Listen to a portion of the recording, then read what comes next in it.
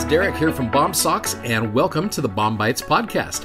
Hey, if you're new to BOM-BITES, it's a service from our company BOM Socks to help be a resource to use. You're studying along with the Come Follow Me curriculum for the Church of Jesus Christ of Latter-day Saints. Hope you enjoy today's episode.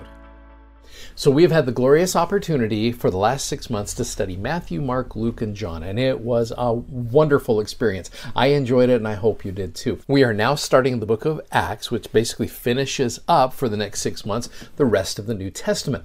Now, let me pause for a moment. This last week, June 27th, we commemorated the martyrdom of the prophet Joseph Smith in 1844, Joseph and his brother Hiram. Now, that has a lot to do with where we are currently at in the New Testament. Now, let me explain where I'm going with this. Jeffrey R. Holland gave a wonderful talk back in the year 2000 to a group of seminary and institute teachers. It was a BYU symposium, and the talk was called Therefore What? I would recommend it. It is an amazing talk.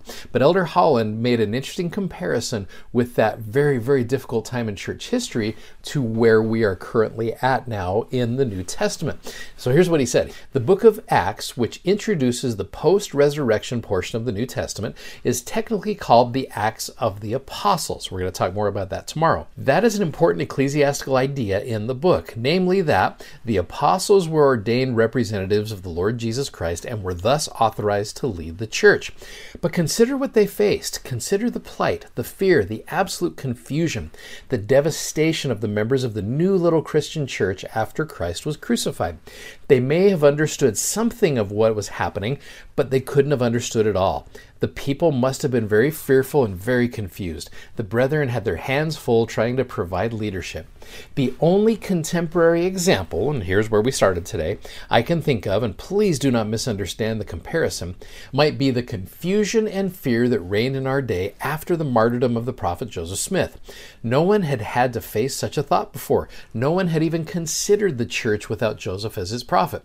And now this. It was a moment of almost spiritual bedlam in Nauvoo. But God did something that taught a great lesson to the people. To counter Sidney Rigdon and a few others vying for the prophetic office, the Lord made his will and power manifest in the matter as Brigham Young was transformed in visage and countenance before the people. You know the story very well. Brigham Young was up speaking. There was a little bit of a debate, for a lack of a better term, where Sidney Rigdon was speaking and Joseph Smith was speaking. Sidney got up and spoke for an hour and basically explained how he needed to be the guardian of the church. And then you have Brigham, who is the president of the Quorum of the 12 Apostles, who more or less says, look, I don't care who leads the church. I just want to do what God wants. I want to do the will of the Lord. And then at that moment, that's where Brigham is speaking. They start seeing Joseph, and these two men looked very different from one another. And so at that moment, it was obvious of who was to lead the church. By momentarily giving Brigham Young Joseph's appearance and very manner of speech, quite literally his mantle, God said to the people, the keys of the kingdom are with the 12. Brigham is Joseph's rightful successor in leading the church. That is the obvious and very important declaration about church governance that the Lord was making. But an even more important declaration was the manifestation of heavenly power itself. God's might and direct involvement in this issue was the truly important thing that was conveyed here. Not that Brigham Young was to be in charge, or even that Joseph Smith had been in charge. The message was that God is in charge. Now, that is exactly the point being made in the book of Acts. Your students, and again, he's talking to teachers here with this, your students will not find that if you do not help them look for it. The direction of the church is the same. The location of the Savior has been altered, but the direction and leadership of the church is exactly the same.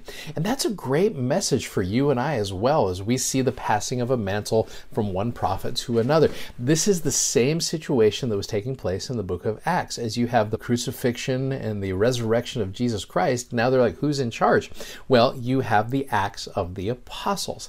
And so I love that starting out this week, just to let you know that, again, here we are. We have Matthew, Mark, Luke, and John, where Jesus was in charge.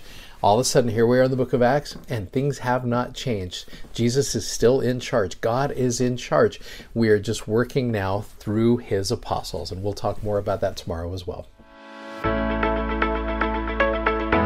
If you'd like to check out our video that goes with today's podcast, you can find us on YouTube, Instagram, and Facebook by simply searching BOM Socks. That's BOMSOCKS. And be sure to check out our amazingly comfortable gospel-themed socks at bombsocks.com.